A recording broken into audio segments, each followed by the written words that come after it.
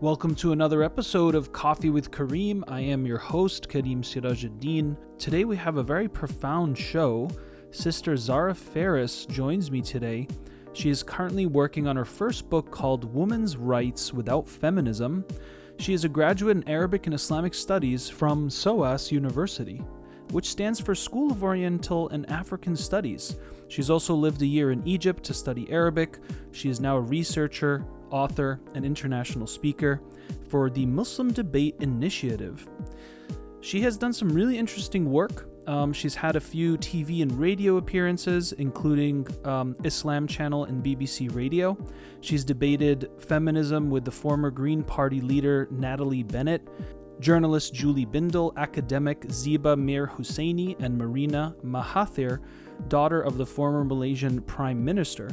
She also had debated the House believes Sharia is fairer than English law with an English law judge and QC, and Zara and her colleague won the motion on vote change. Today's show is a real powerful primer, especially for me, on just learning more about what is going on in the landscape of feminism and Muslim women. And I've been following her work for a bit now, and so I was really excited to finally get her on the show and share her knowledge. And I just let her, school me basically and educate me, and it was great. She did share a lot of fascinating insights, and I plan to have her on again this year, inshallah. Definitely, if you'd like to submit some questions, check out patreon.com/coffeewithkareem. Become a patron today so that you can submit questions to Sister Zara Faris in the future. I'm also going to be scheduled for speaking again with Dr. Muhammad Ghilan. He was the neuroscientist on the episode Yin and Yang.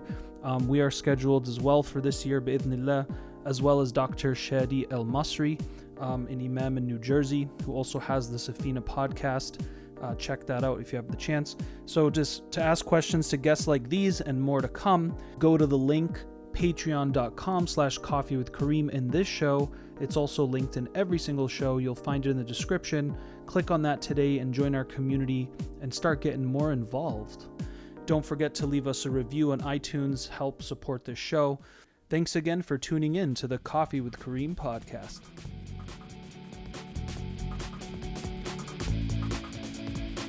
I have today Sister Zara Faris calling in from the UK. Sister Zara, thank you so much for being on the show today.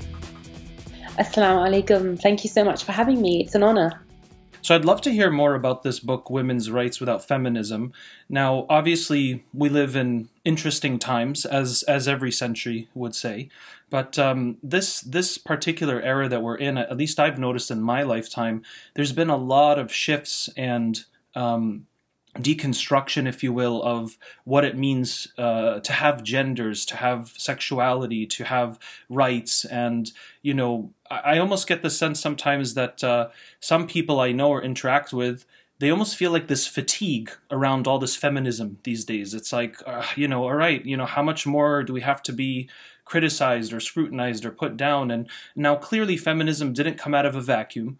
There are some, important intentions or objectives to the cause, but it also seems like it's, I don't know, I feel like it's almost becoming very messy. Like I almost don't know, I want to, of course, as a Muslim believer, I want to support equality and equity between human beings and certainly men and women. I don't feel like Islam goes against any of that, but then at the same time, you just get this whole spectrum of what it means to be a feminist, and if you're not, then you're in some other camp. So I'd love to hear more about why you chose this title, Women's Rights Without Feminism, because for many that would sound kind of, counterintuitive or against logic, so to speak. So why don't you tell us more about that? Sure. So that phenomenon of that questioning that aren't these two the same thing is exactly what I want to question and what I want to put out there, which is the fact that we should be asking this question. And the reason for this is because essentially feminism is one approach to the matter of women's rights, but it is just one. So another way of putting it, for example, is it is what capitalism or communism, for example, are to economics. So economics is about, the distribution of resources. And capitalism and communism each have their own ideologies, their own worldviews, their own origin stories. And, they also didn't arise out of a vacuum. They have their own bases for resource distribution. Similarly, feminism has been one approach to the matter of women's rights, and Islam provides a completely different one. And I feel like from what I have observed, a lot of the angst that is generated over this issue is when we do see them as synonymous, when we see feminism and Islam as being the same thing. They have a different cores, CORES. They have different core beliefs or different core establishments or different drivers behind them. So by way of one example, and just to also caveat this, when we talk about feminism and, if we point out any flaws or anything like this, or we criticize it or critique it, this is not to deny the fact that, we are in dire need of rehabilitation as a community. We are in dire need of reviving, the wisdoms and the practices of Islam in our community.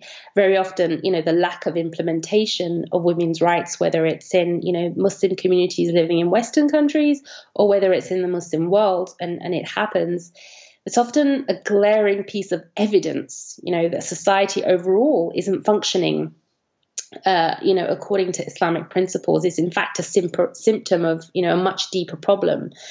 Because if all of those functions and the infrastructure and the balance was there, a lot of the injustices that we are experiencing wouldn't occur. So it is very much a holistic issue. It's broader than just in a vacuum that only women's rights are being denied.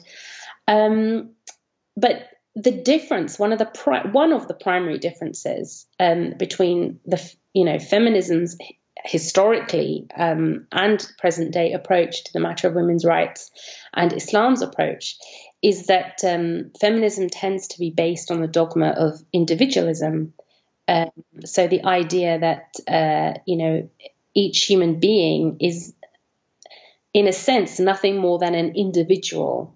And the primary purpose is to exist as an individual. And the primary purpose of the way that you live is to maximize your autonomy to do, what you want to do. Conversely, and obviously we know that humans aren't merely individuals. Humans on every level are desperate for social interaction. I don't mean desperate in a pitiful sense. I mean desperate in a very primal and necessary sense. Right. We're social mammals. And we're defined to some extent by society, by culture, by parents, by genetics, the languages that we're taught. If we think about the fact that no human being can even learn language without depending on another human being, we are inherently dependent on one another. So, for example, solitary confinement, therefore, is one of the most inhumane punishments that, people can conceive. Now, given the fact that, we are not, merely individuals like cells in the body, Islam's approach is different. So it's not about maximizing the autonomy for the individual. And often doing that, maximizing that autonomy or giving the individual almost the delusion that, liberation means liberating oneself from all of these influences is actually really misleading. It's not possible to do that. And it ends up orphaning us from our higher purpose. And often we end up therefore vulnerable to, oppression by those who happen to be stronger in society at the time. On the other hand, we find that, Islam, and the term liberate is again questionable, but it does liberate us from this sort of enslavement to causality, because it gives us, the creator is the one to whom, we must, maximize our autonomy to serve, right?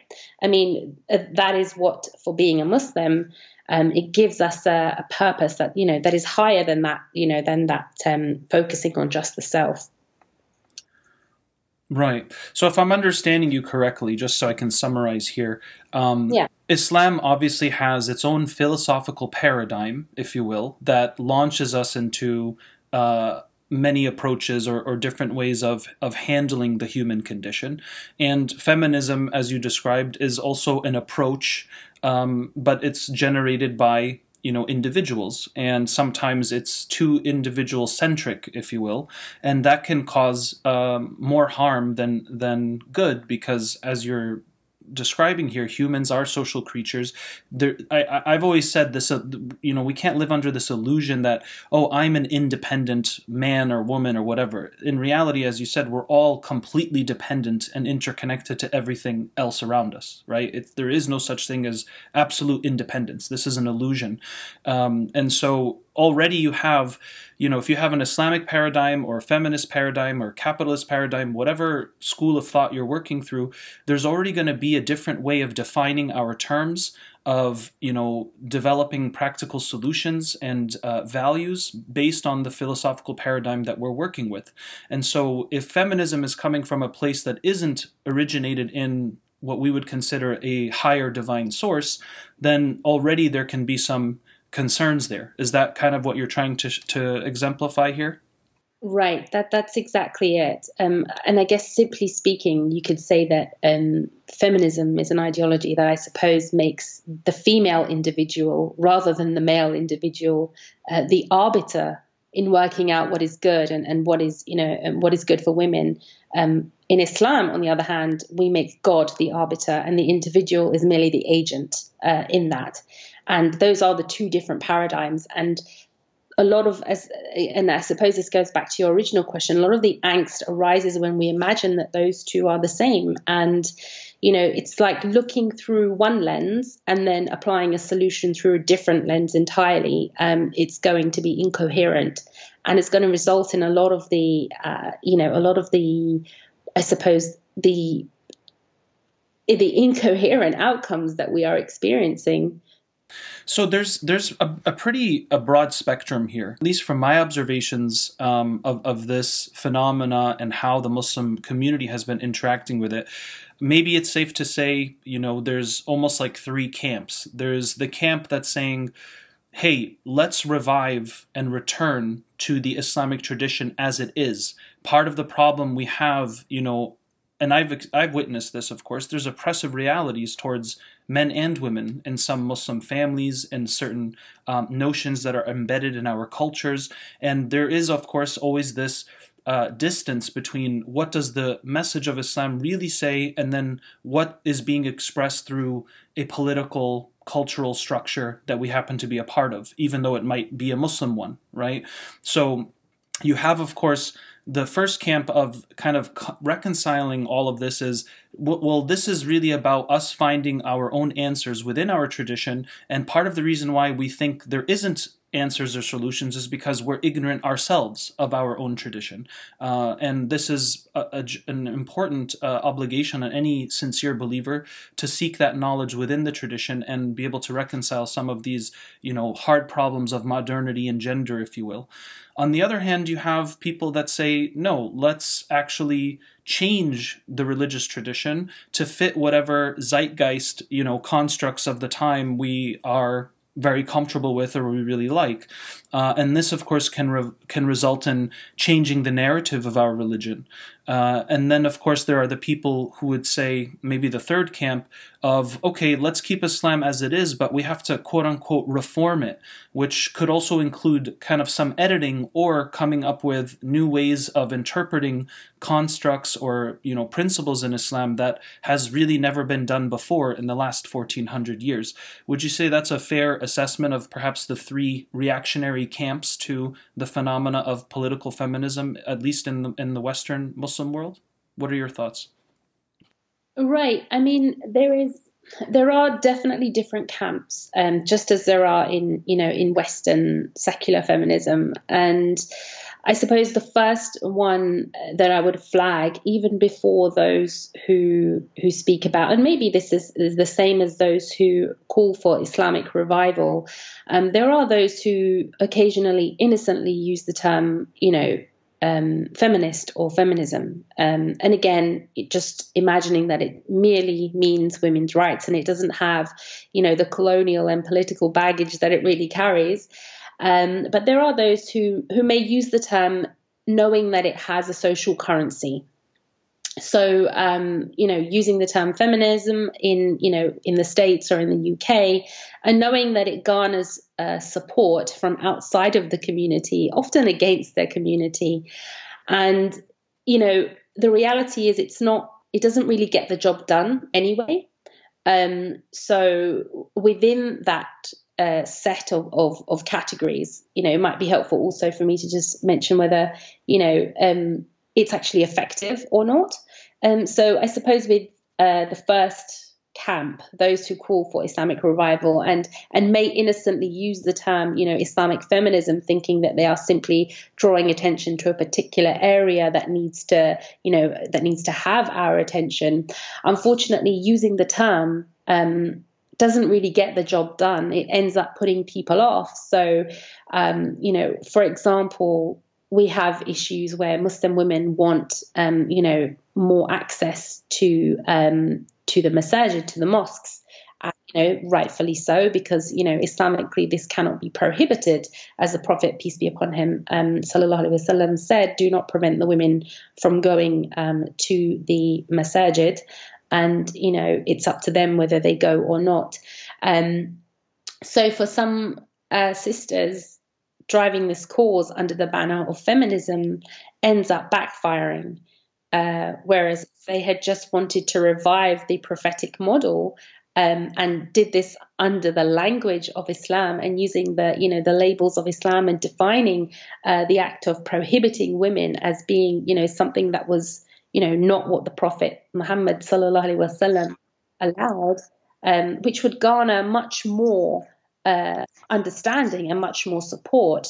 Unfortunately, using the term feminism and the language of feminism, like terms like misogyny, which are so loaded and require a lot of time to understand what this really means, it ends up putting people off and getting their backs up. So even in that first camp where it's used innocently, unfortunately, it has that effect. And then you go on to the second camp, those who may want to change, certain aspects of the tradition. And it's actually, there is a strong overlap perhaps between that and the third camp that you mentioned, which is where they want to redefine what Islam is, to reform it altogether. And again, now in the first camp, the word feminism was being used for currency, right? Now in the second aspect, the word Islam is used for social currency. So you have those who may, there are so many academics and writers, Aisha Chowdhury, Amna Wadud, Fatima Mernissi, Layla Ahmed, the list is endless, Keisha Ali, go on and on and on, of those who under the title Islamic feminism will claim that, they're trying to revive Islam and understand what Islam really was in the first place, according to them. But in actual fact, they will readily admit that their projects are not about doing that. And when we look at their text, they will readily, state directly that their work is about reconciling and, combining, contemporary ethics or secular beliefs with Islam. And so in that sense, the term Islamic feminism, is then being used to garner social currency amongst Muslims. So under the guise of the term Islam, it's, sort of a backdoor to reformation. So this term feminism, for this reason, is best avoided altogether. Let me ask you this, Sister Zara, because I wanted to ask you, why don't you define for us feminism from your understanding? Like, what would be the most, generic definition or academic historical definition that you can think of? And then you're more than welcome to kind of categorize, these different camps as you've observed. I was just offering that as a way for us to kind of work with. But if you feel there's other categories that have different nuances, feel free to kind of identify that for us and then start walking us through, the pros and cons perhaps of each paradigm. Sure. Like. Well, with I say Western feminism because, that is where the term originated. The term feminism originated in the West. It has so many camps, so many iterations and so many divisions. And one of the, well-known facts about it is that feminists themselves don't really agree on what feminism means. But I suppose the most generic definition that is often used, and it's one that nobody could really disagree with, is it's the movement for the equal rights of men and women. And nobody is going to disagree with that because it's the most, generic statement, almost a platitude. That sentiment, nobody would disagree with that. But beyond the very broad notion of, quote unquote, not oppressing women, there's very little in common that, Islam and feminism would have in their approach to dealing with that. But throughout the ages, there have been several different waves of feminism, and to some extent, this has been defined by the broader political landscape. So, the first wave was all about in the West was all about gaining legal rights. For example, the right to vote, the right to have property, these sorts of things. The second wave was more about, equality in the workplace. So, and to some extent, a little bit of that is still ongoing. The right to have the same jobs and the same sort of pay as men, and there's all sorts of issues involved there. And then the third wave is I suppose defined more by postmodern thinking, and this is where we end up in the very messy terrain of, what does gender mean? What does sexuality? What does sex mean? What are all these different aspects? How do they transpire? And now we are in a sort of a quagmire of it's like it's even more confused now to understand than it has ever been before. And if at any time there has been a need for clarity, for the clarity that Islam provides on the issue, it is particularly now. So do you find it's problematic to use the term Islamic feminist? Like, are you an Islamic feminist, Zara? Would you identify as a feminist? Why or why not?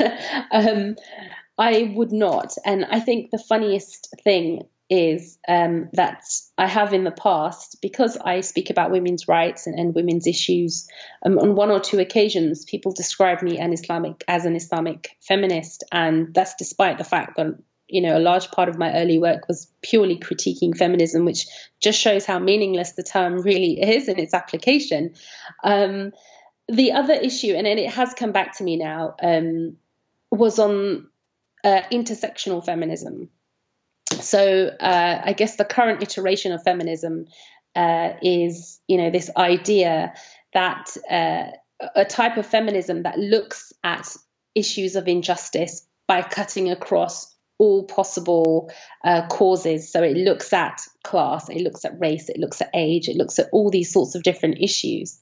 But the problem with this is that it's effectively an admission that feminism alone is inadequate. It needs all these other, approaches to really understand, to diagnose what's going on in society.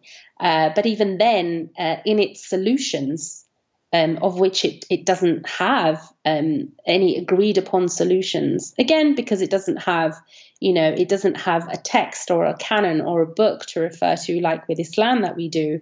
With intersectional feminism, the most you could get out of it is, a slightly more nuanced approach to diagnosing what's wrong with society. But even then, it's based on so many, particular ideological presumptions that by the end of it, you still wouldn't have a clear idea of what to do about all sorts of situations, about the hypersexualization of women and men, about poverty, about all these environmental factors, about everything. It doesn't have the tools to actually provide a solution to those issues. Right. Now, let me ask you this: if we were to, what were some of the, in all of your debating and research and critiquing, what have you found have been the quote unquote hard problems that certain Muslim feminists have critiqued Islam about that you can think of, and what were your responses to some of those critiques to help us understand a bit more about the dialogue?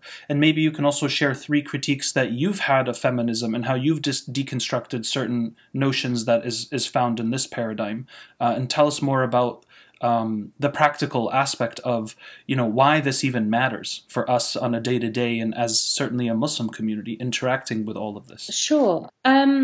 So I guess one of the main issues, rather than critiques, that comes out of discussing or debating whether Islam or feminism is, the correct approach to women's rights, is the fact that we don't actually have a present day model that we can point to show the way that Islam ought to be manifest in society. So, for example, we can speak all day about the Islamic, the God-given, not the man-given or the woman-given, or it wasn't human beings that thought of this, but the God-given right, for example, for a woman to manage her own economic affairs and be provided for.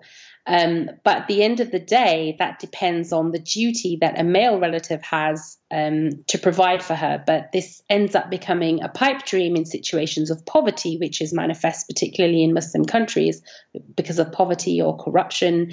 There are many cases of men and even young boys that are going out in very, perilous times to try to earn to provide for their families, to provide for their brothers and sisters. And in that situation, they're not trying to get money just to go off and, on their own sort of eat, pray, love adventure. They're trying to fulfill their rights towards their family. And so her right to be provided for Islamically depends on the economic situation in those societies. Another issue that comes out of this, the fact that we don't have a current example to point to, is, for example, the fact that, Muslim women have the God-given right to obtain legal remedies in the event, for example, of divorce or marital discord or any sort of issue, that she may face in terms of family law. But again, this depends on the duty of those who are in authority to manage people's affairs justly. And that, again, it becomes a pipe dream. It becomes impossible where there is the lack of an Islamic authority or courts to hear such complaints justly. And, again, this is a problem because we can't point to a current day example of this being practiced in the correct way. And I guess a third thing that comes out of this is, the right, the God-given right for men and women to seek knowledge within means, right? So, the woman's right to, for example, go out and seek knowledge if she's able to. It depends, again, on the duty of those who are more learned, to, convey what they have learned. But again, this becomes hazardous and impossible if, the streets are filled with violence or war, or people are too busy scraping together a living to have, any time to really enhance themselves in that way. So we can speak about all of these rights, but unfortunately, we don't have a present day example to point to. And what's really interesting, and not just in debates on feminism, but in debates on Sharia, more generally. So perhaps you mentioned one of my debates that I did with a colleague of mine a year or two ago on this house. The title, the motion was, "This House believes that Islamic law is more just than English law." And my colleague and myself, we were addressing an audience that was, sort of a very well-to-do older generation in the countryside in England. It was very sort of out in the sticks, and people there were very I guess of a different time. They were of a previous generation, and we were expecting to, we weren't expecting to win this debate because of, the nature of the issue we were discussing. We were debating this against, an English law judge and a barrister, And we were expecting for this to be an opportunity to merely talk about what, to at least inform people of what Islam proposes and what it offers. And subhanAllah, the people were convinced to the extent that, on vote account, we actually won the debate. And the main subhanAllah, and the only contention that came, from this crowd was, why isn't there an example that we can point to today? Why is the Muslim world the way that it is today?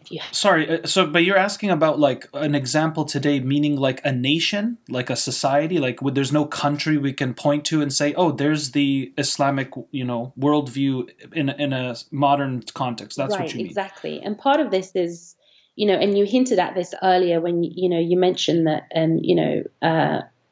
along the lines of the fact that, and what I mentioned, that we are in a state of rehabilitation, after a lot of, Muslim countries experiencing colonialism and effectively a very rich and sophisticated history of jurisprudence, of ijtihad, of legal reasoning, of development, of refinement, during and because of colonialism, cut to an end, to the point where, our Islamic history ends up becoming something that we explore as archaeologists, rather than as active, dynamic legal thinkers.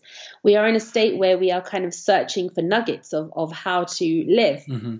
But Sister Zara, if I just threw that question back, right, like, and said, okay, point to me right now where there's an ideal Jewish nation, or Catholic nation, or Protestant nation, or Buddhist, or Hindu, or socialist, or whatever.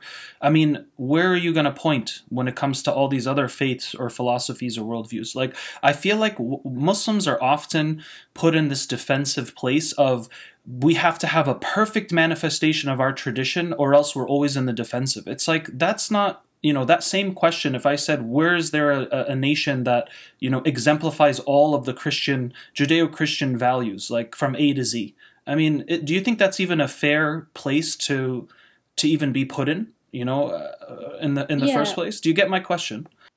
Yeah, absolutely. I guess the first thing to point out is that, Islam doesn't promise, a utopia by any means. But I don't think there is anyone that would describe any of the Muslim countries at the moment as representing, the way that Islam is supposed to be practiced overall. And I suppose, one of my colleagues put it very well when he said that Islam doesn't promise a utopia, but it promises an optopia. So it tries to calibrate these different aspects of society such that they are at, optimum performance, not perfection. Right.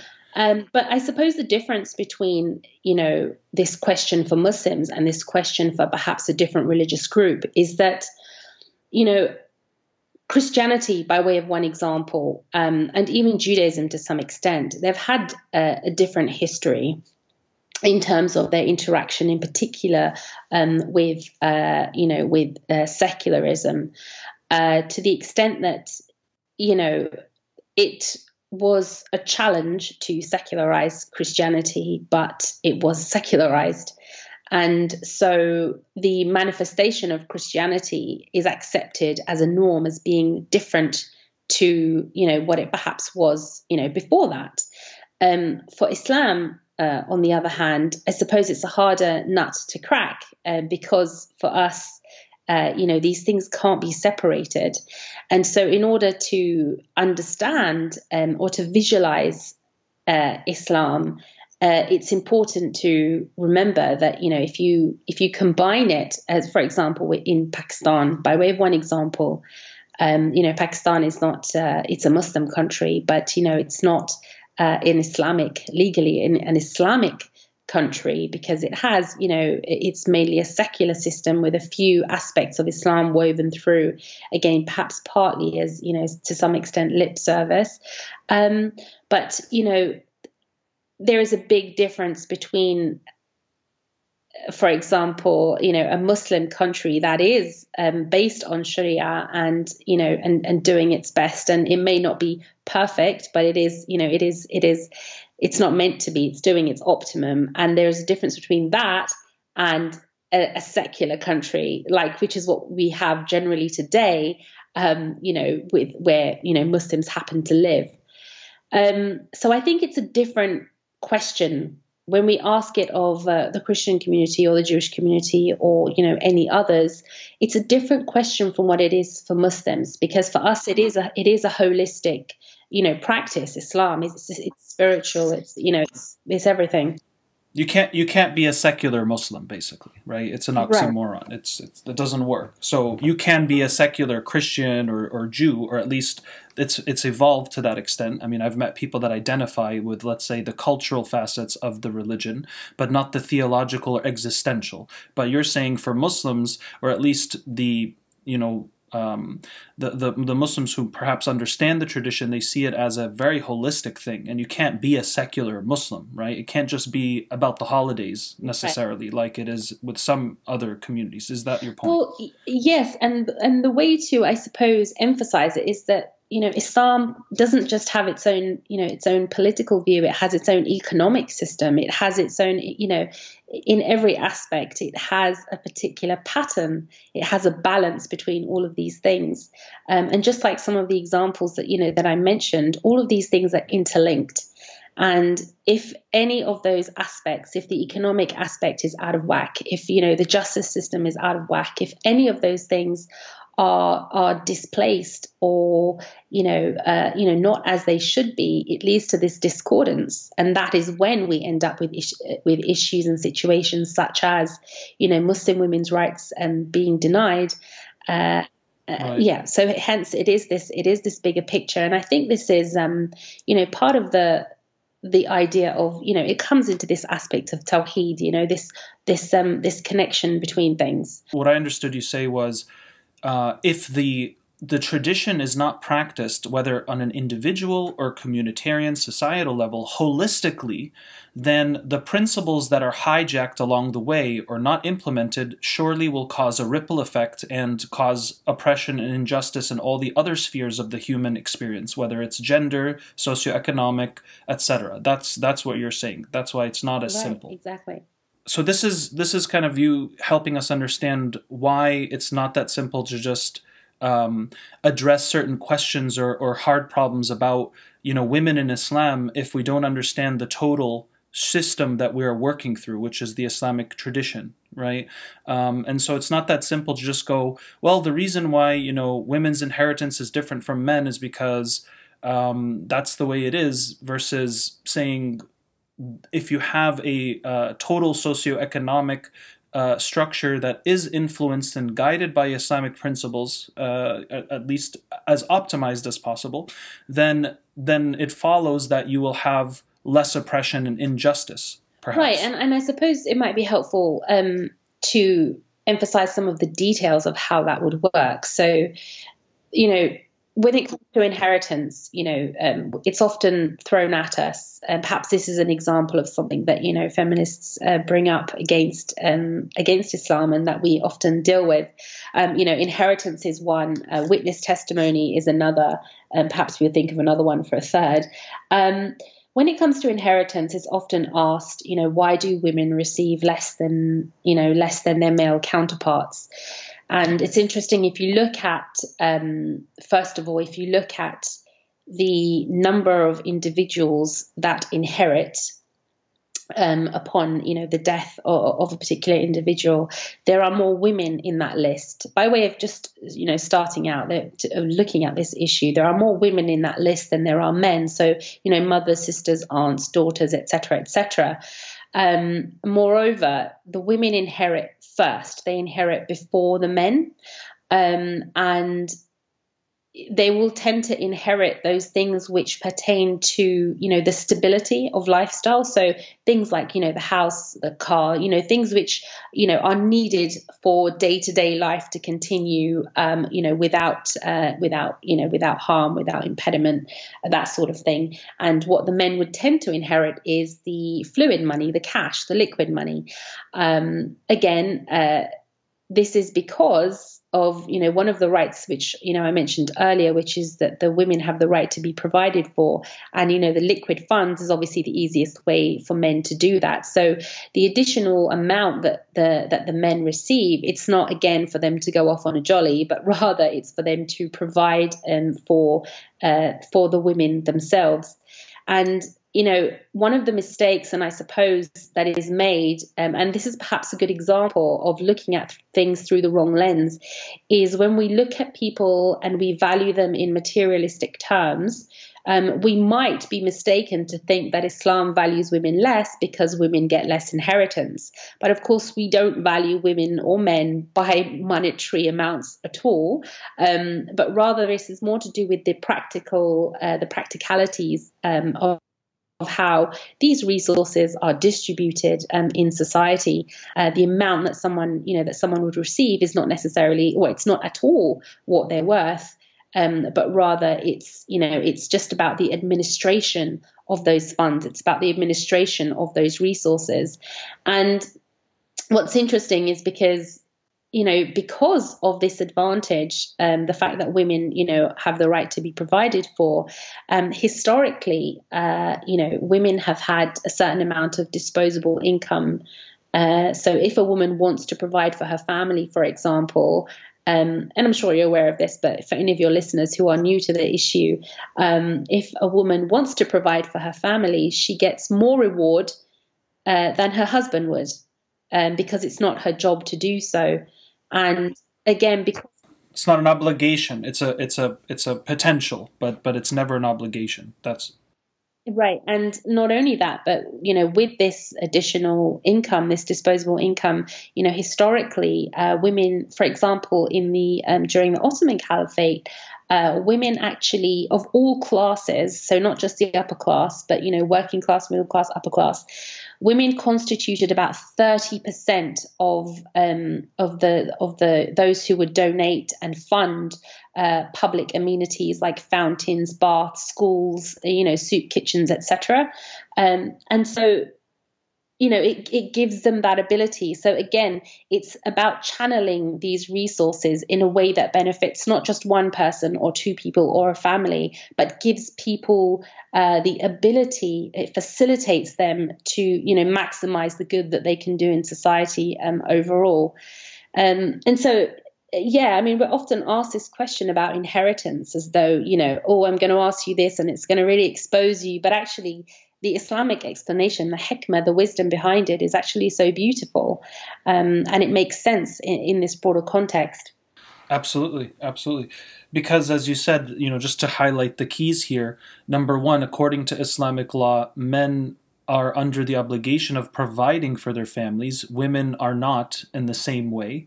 And so men are expected to distribute that wealth in a different fashion than women distributing their wealth, because women can keep their wealth to themselves if they want, but they also have that freedom to contribute to society or their family in ways that they want. And I'm hearing you say that if we didn't have that channel of distributing wealth through the female, maybe that's part of what helped our societies have that aestheticism, these other practical functions like wells or fountains, as you mentioned in the Ottoman note here. And so, again, it's about kind of stepping back and seeing the holistic, harmonious societal structure of how male and female will manifest different roles and powers with equity, bi'idhnillah. Right, exactly. And it's not just it's not to straitjacket women. So this is, I suppose, another contention that comes in from the feminist perspective that, Islam just wants women to, quote unquote, just be mothers. Well, first of all, Islam I suppose the contention is, why do women have to value themselves in relation to men in Islam? And, the first thing we will point out is that the Prophet Muhammad sallallahu alaihi wasallam actually addressed men and said, the best of you are those who are best to their women. So in Islam, even men are valued according to how they treat their women. So, we're not in this, men and women are essentially, as the Quran states, allies to one another. And our service is for the sake of the Creator. We're not servants to one another, but we serve, one another for the Creator. And so, this issue of, a lot of these discussions tend to be very, focused on the individual and focused on, what rights can one person get, again, to maximize that individual autonomy. But because we are intertwined in our needs, in our, in everything, we see that, Islam views people in this way, that they are dependent on one another. And, it structures all sorts of aspects in society along those lines. Bismillah. So one of the other critiques that we often hear, either in these debates or just generally, is the idea that, Islam considers women to be lesser because, according to them, for every single male witness, we need 2 female witnesses. And of course, this is a supreme simplification and decontextualization of what's really going on. There are cases in Islam where you would need, for example, 4 men for every 1 woman, or 2 men for every 1 woman. So there is one, So for example, there is the one scenario where, and again, this relates to, the economic sort of infrastructure of society, because women were not obligated to be involved commercially. Because they didn't have that as an obligation, it was considered unfair to expect women to be conversant or to be familiar with commercial or economic affairs. And so only in issues of, commercial and economic affairs, it was considered fair and, a mercy that to sort of encourage the use of male witnesses. From my understanding. So for every 1 male witness, you either had another male witness or you had 2 female witnesses. And this was because, women were not, even if they were involved in the commercial and industrial fields, they weren't expected to be. So it was considered unfair to expect them to give testimony on such issues. And so it allowed them to have, a backup, to have someone to give testimony along with you. Right, like supplemental support. Right, exactly. And similarly, if it was a case where it was more, testimony was required, but the issue was more to do with issues to do with the women's domain, then you would need 2 male witnesses. You would need more male witnesses, and you would only need 1 female witness. SubhanAllah. So it was reversed in other contexts based on the familiarity or exposure to that particular subject matter that we're bearing witness to. Right. And another thing to note is that, it's different in the case of, for example, a marital dispute. In a marital dispute, if the husband gives testimony against his wife and she gives testimony that counteracts his, they cancel one another out. It's not just merely because he's a man that his testimony takes precedence. Like specifically the fornication one, right? For instance. Right. So in that's actually a different example, because in that you would need 4 male witnesses, right? If you think about it, for against every 1 female witness. But even in a simple marital dispute, husband and wife, they would cancel one another out. So it's not just because it's not to do with the gender, but rather it's to do with the particular issue. And the domain that it's involved. It's like an expert witness, who is more likely to have expertise on a certain issue. So again, that's something that we can easily deal with in these discussions. But it's really about going to understanding what the wisdom is behind this, and part of that involves a bit of a historical exploration into the landscape of the time, how things worked now, and reviving the ability to explore these issues in relation to today's matters. And so, a lot of these, there are a lot of Islamic opinions, a lot of Islamic policies, a lot of, Islamic rulings that are, relevant for, situations that we still have today. But we also have some new questions, some new situations for which we require, further ijtihad by qualified individuals. And so that I guess that I suppose leads us to one of the issues that we already discussed, about the tradition sort of being a little bit dormant at the moment, but requiring a bit of a jump start again. Right. Now, how about when we now look towards feminism and some of the, let's say, central constructs or principles that you have found problematic or may actually end up taking away more than it gives back to society, right? Because we always want to think about how men and women will be functioning together, because as long as we're a human species, both of us are going to be around, right? So we really got to think about how it impacts everybody. And I know that in your work and your videos and articles, you tend to always try to make sure we see this bigger picture rather than focus on a particular pixel of the picture. Can you tell us more about some of the central ideas or constructs that may manifest through feminism in an unhealthy or perhaps harmful way? Absolutely. So, another reason why this is important is because we can see some of the ill effects of, and which I'm going to talk about, but we can see some of the outcomes of this when we realize that there are now counter groups to feminism in Western society. So you have, for example, men's rights activists, and you have extremer versions of that, under the acronym MGTOW, MGTOW, men going the other way. And it's the phenomenon of men deciding that, they actually don't want anything to do with women. So whereas we understand that men and women need each other in order, for the human race to survive, there are some men who have decided that, to the extent possible, they don't want anything to do with women. And this is sort of, this pendulum swinging rather wildly, in Western society, and it thinks it's redressing some of the injustices, but actually what it's doing is it's just creating the same injustice, but in reverse. So I suppose, a few examples of this, the idea that people, and I suppose this ties in a little bit with what I was saying about feminism and women's rights not being synonymous.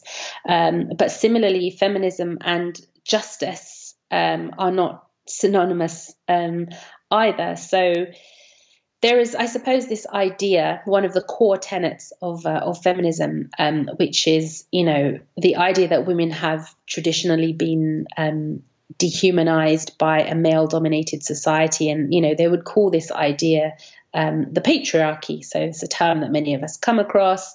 And, essentially the idea of patriarchy as used by feminists is the almost conspiratorial idea that it's always been better to be a man.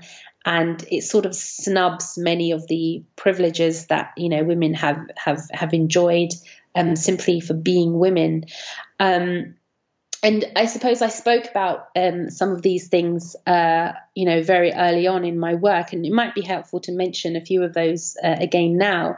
Often it's presumed that, men have had it better in society in terms of, legal, economic, everything. It just presumes that, and men have had it better at the expense of women. But actually, if we look at society, at the really basic level, we can see that women have actually had an intrinsic worth instituted in society, regardless of what she does. And part of the reason for this, and it's been noted by a lot of different sociologists and different thinkers, is that because it only takes one man, and this is in terms of survival of the human race, I suppose, it only takes one man for many women to have children. And because of this, it's given rise to the idea that men are largely disposable, whilst every woman is indispensable. And this is the idea of the quote unquote disposable male. This is quite a complex idea generally, and it leads to questions of why we send men readily off into war, why we prepare them from a young age to be willing to do that, to sacrifice themselves. But with women, we prioritize the safety and comfort. And for example, why women are rescued first in the lifeboat scenario. And why women are generally protected from roles such as being firefighters or coal miners or these sorts of dangerous jobs. And the point of bringing this up is merely so that we can actually question the narrative, so that we can question the premises that often feminism brings to the table, and we don't really question it. Another example of this is the issue of domestic abuse and domestic violence. And it's something that we always imagine is only one-sided. We imagine that domestic violence is only about men being violent toward women. In reality, and people are learning this more and more and becoming more savvy to this, there are actually incredibly high rates of women also being violent towards their male partners. There are incredibly high rates of violence between same-sex couples, with alarming rates of violence, particularly in lesbian couples. So the idea of domestic violence, for example, being a feminist issue is a disservice to people who have experienced this and their perpetrator happened to not be male, because they are either not taken seriously or they are sidelined, they are made a mockery of. There are many examples of men, for example, who, their female partners, men generally have better physical strength, but that doesn't mean that women can't find ways to hurt them. So there's examples of women, for example, putting crushed up glass into their husband's food, or attacking them with blades and things like that. And because of this idea that domestic violence only happens to women at the hands of men, male victims are often, if they do call the police, they're more likely to be themselves arrested and taken away than receive sort of redress for some of the issues for the crimes against them. Now, this is not to say that it's not a numbers game. By any means. It's not the fact that, it happens more to one than the other, or it happens equally to both of them. The fact is there is a situation where there is serious discordances, there is the serious increase of violence, in the home, in the place that's supposed to be people's sanctuary. What is the reason for this? And why are we, movements like, feminism hijacking these issues as if they are only things that men are doing to women? And the reason for that is to sort of underpin this idea of patriarchy, that women have always been hard done by at the hands of men. And the problem with this is that it doesn't lead us to a just outcome. What happens is that we end up applying solutions like feminists have done so, whereby one side eventually ends up embittered. The men are now embittered because they are now not being taken seriously, or they are now being, hard done by, and they're not being, they're not finding redress for their issues. So this pendulum is swinging, in the opposite direction now. And it's this is far from the balance that Islam establishes. Islam establishes a way for us to redress these issues without residual rancor, because it gives us a very precise model with which to do that. There are many other examples of that. But the second issue is that, feminism itself, it doesn't have clear solutions, and it often evades many of the issues that we are facing. We mentioned this earlier. It exists in so many different factions, conservative, liberal, socialist, postmodernism, postmodern, eco-feminist, intersectional feminist. They don't actually have a shared value system or a core, moral guidance from which to draw.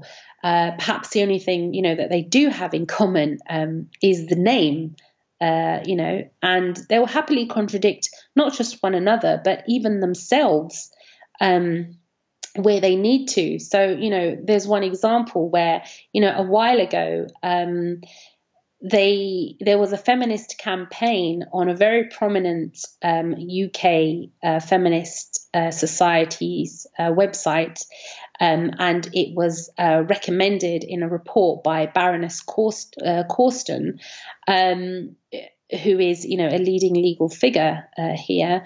And this campaign was to close the inequality gap between men and women by campaigning that female prisons should be closed down, not male prisons, but just female prisons, because they didn't suit women's needs.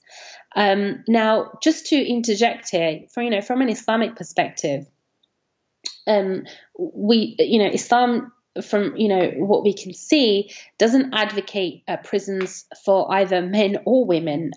This is why it has alternative forms of dealing with certain issues, because prison is seen as unjust in the sense that you deny an entire family of their family member because of something that person did. You deny them of their obligations towards society. So we don't see it as conducive to any person's needs, their biological or otherwise. But in this particular campaign, although feminists will often talk about the fact that women should not be judged by their biology, by their hormones, or by any of these things, they actually argued in this report that women's prisons should be closed, and they should be replaced with what effectively ends up being women's social clubs, where female offenders, during the day, they'll go to these centers, they'll spend time with each other. Part of that involves, quote unquote, organizing their own shopping budgets and cooking, which is something that every human being does anyway. It doesn't really sound like much of a punishment. And then at the end of the day, they get to go home to their children. But from their perspective, men didn't need to go home to their children. Their children apparently didn't need them. So the report, for example, I happen to have to hand, and one of the things that it said women and men are different. Equal treatment of men and women does not result in equal outcomes. And it went on to claim that women, and here's the real kicker in this, women are governed by hormones and a monthly cycle which affects their moods and emotions, and these biological factors have a direct bearing on the way in which women experience stressful events during their lives. Now, if a man were to say the same thing about treating women differently based on their hormones and monthly cycle, there would be absolute uproar. But here we see an example of, because feminists don't have a framework for understanding human nature and the human condition, they're happy to completely contradict themselves and say, okay, in this scenario, women are governed by these biological factors if it means obtaining these privileges. And I suppose one more example of that lack of clarity and that lack of having that moral guidance and that shared system is with regards to, the hypersexualization of society. And this is not something that just women are experiencing, but we see it, we witness it more and more with men as well, where people are encouraged to value themselves based on how they look. There are many studies done where, young women in the UK and the US, school and teenage, early 20s, a lot of these women express sentiments like they didn't want to leave the house to go to school or to go to the doctor or to go to college or to go to whatever place they needed to go to based on how they looked, because they felt that they didn't look good enough for society.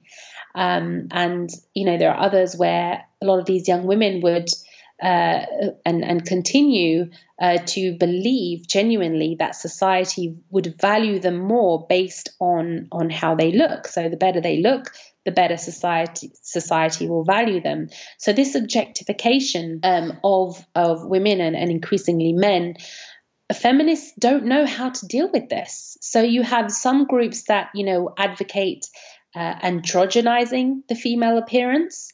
There are others who may campaign for, safer cosmetic surgery, but they won't actually challenge why women feel compelled to have that cosmetic surgery done in the first place. And there's all these different, voices about how to deal with something that, again, Islam has a very clear approach to this. So, according to Islam, no person should be, judged by their appearance. And this is why we try to minimize this sort of sexual tension and competitiveness in society by, for both men and women having, firstly, a formula for how we dress. And secondly, for having a particular formula for how we interact with each other. To the extent that it ends up being something that's a very professional interaction, in public life.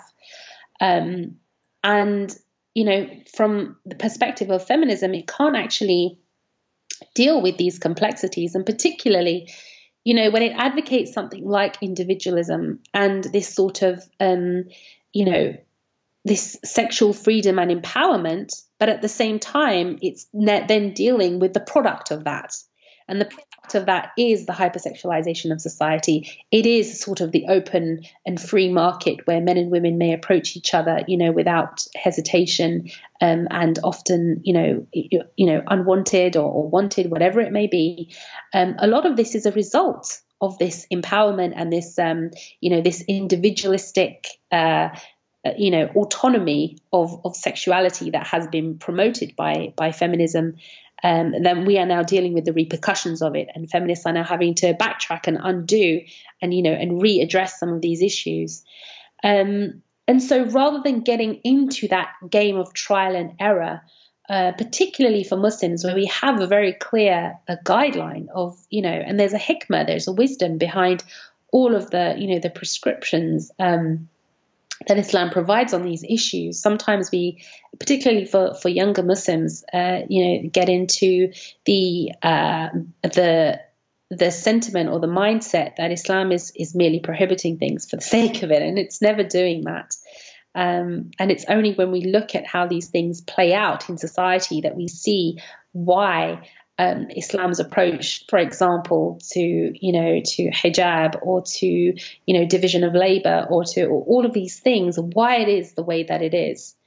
And this is part of the rehabilitation that we need to do in amongst ourselves, about developing this collective awareness, developing this acceptance or this realization that Islam has a different, as you said, a different paradigm that we need to view the situation through. No, I really appreciate that summary. I mean, as someone in the field of Islamic psychology, I mean, similarly, you have, the same kind of challenge or tension, right? You have a paradigm of psychology that's rooted in specific philosophical ideas about what it means to be human, what's healthy, what's unhealthy. And that doesn't always align with an Islamic worldview of what it means to be human and what's healthy. So similarly, I'm hearing you say that the paradigm has a lot to do with our conclusions, our mechanisms, and the values that we believe are true.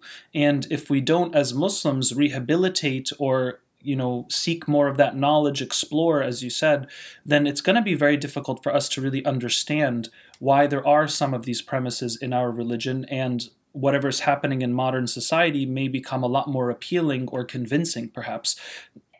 We've had a sort of very preliminary discussion on the issue today.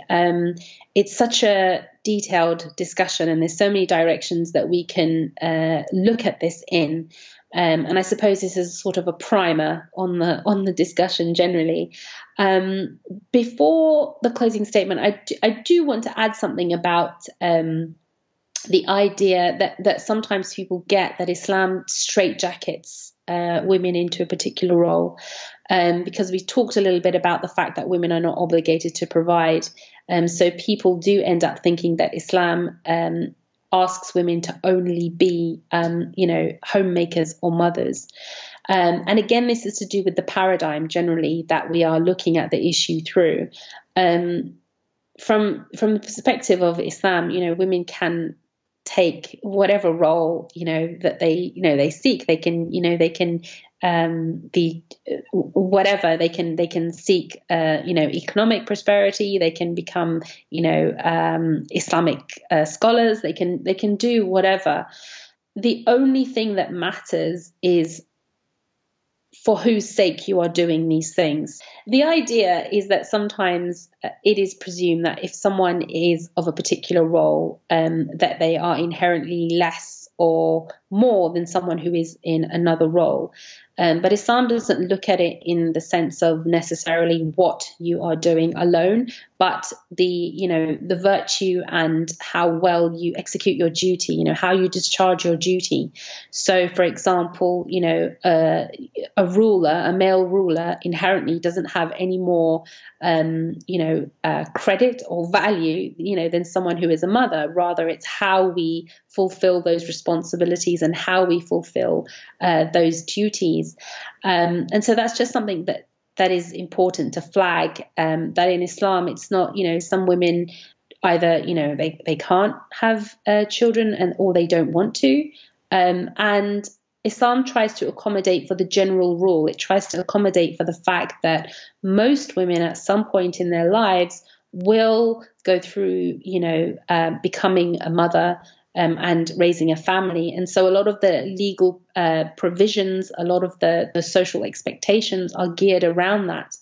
But there are always exceptions to that. And there are always, women and even men who go, against the general rule, but the exceptions tend to resolve themselves, and they don't have intrinsically a lesser worth than anybody else. It's about what we do with whatever advantage we're given in society.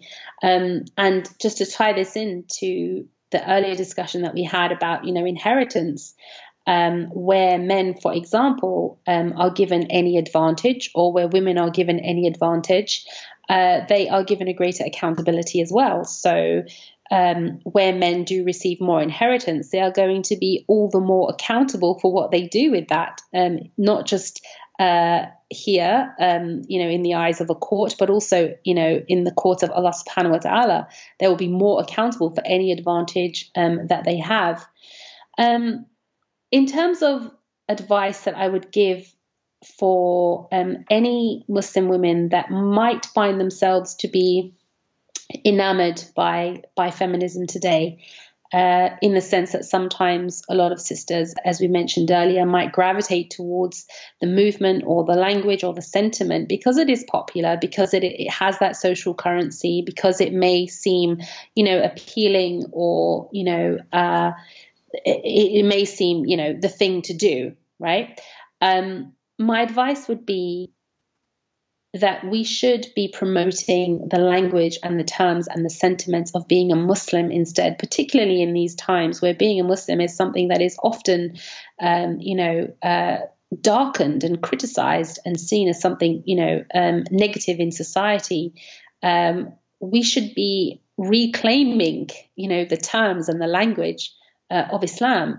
And where something is wrong, where women's rights are being denied, rather than saying, as a feminist, X, Y, and Z, this is wrong, rather than saying that, it has more potency and more power for us to say and to call it out as un-Islamic. Because by doing so, we are immediately pointing, one, to our rubric that we are using, to the fact that we are using Islam as our lens, first of all. And secondly, we are pointing to the fact, not that it's wrong by any other standard, we are pointing to the fact that it's wrong by the standards of Allah subhanahu wa ta'ala, and nothing is worse than that. And we are also pointing to the fact that the solution that we want is, for Islam to be applied correctly. So I think it is far more powerful, and I think the people who we are appealing to, whether that is those who manage Islamic courts at the moment, whether it is the councils of the masajid, whether it is our male family relatives, or whether it is males in the community, it has much more currency if we simply use the language of the religion that they themselves have subscribed to, if we use the language of Islam. And in a way, this will enable us to be, haqqtivists, activists for the haqq, right? Rather than, merely, borrowing ideas and, getting people's backs up and driving them away. We essentially want to work with these men. We want these men and these women to work together. We want to reach this state of being allies of one another, but we're not going to do that if we are deliberately using language which is not well received and which has so much of this baggage, and which has very much, I dare to say, which has very much failed the West. Why are we then trying to adopt that into our own worldview? SubhanAllah. Sister Zahra Faris, it's been a pleasure to have you on the show, and this will be, inshallah, hopefully just a primer, and we will definitely have you on again soon to discuss more topics on women and Islam and feminism. Inshallah. Jazakumullah khair. Thank you so much for having me. Kareem Sirajuddin here. Thank you for tuning in. Please visit noorhuman.com to learn more about how I provide personal, spiritual, and relationship counsel. Please generously help sponsor this show to keep on going at patreon.com/coffeewithkareem. That's patreon.com/coffeewithkareem.